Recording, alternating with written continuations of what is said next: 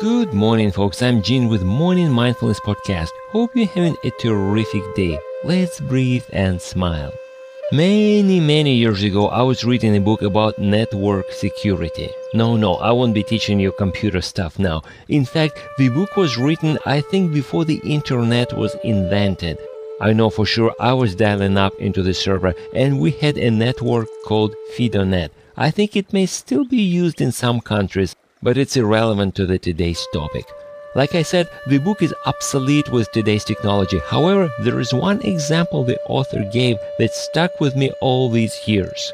It was about the company that spent hundreds of thousands of dollars to install the latest, the most advanced security system. I think it might even have something to do with face recognition when employees were walking into the building. So theoretically, nobody could get into the building without authorization. Right?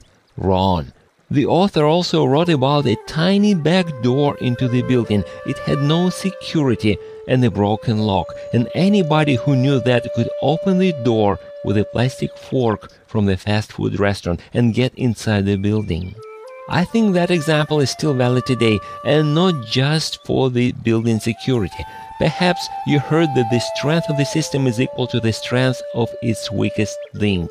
We may spend all resources, time and money into developing the plan and taking necessary steps, but we may miss one tiny link that we did not notice.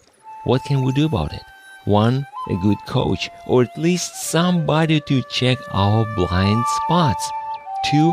Mastermind group. I'll talk more about it. Thanks for stopping by. You can subscribe to my podcast or contact me through my site hpln.org. Now let's breathe and smile. I'll talk to you next time.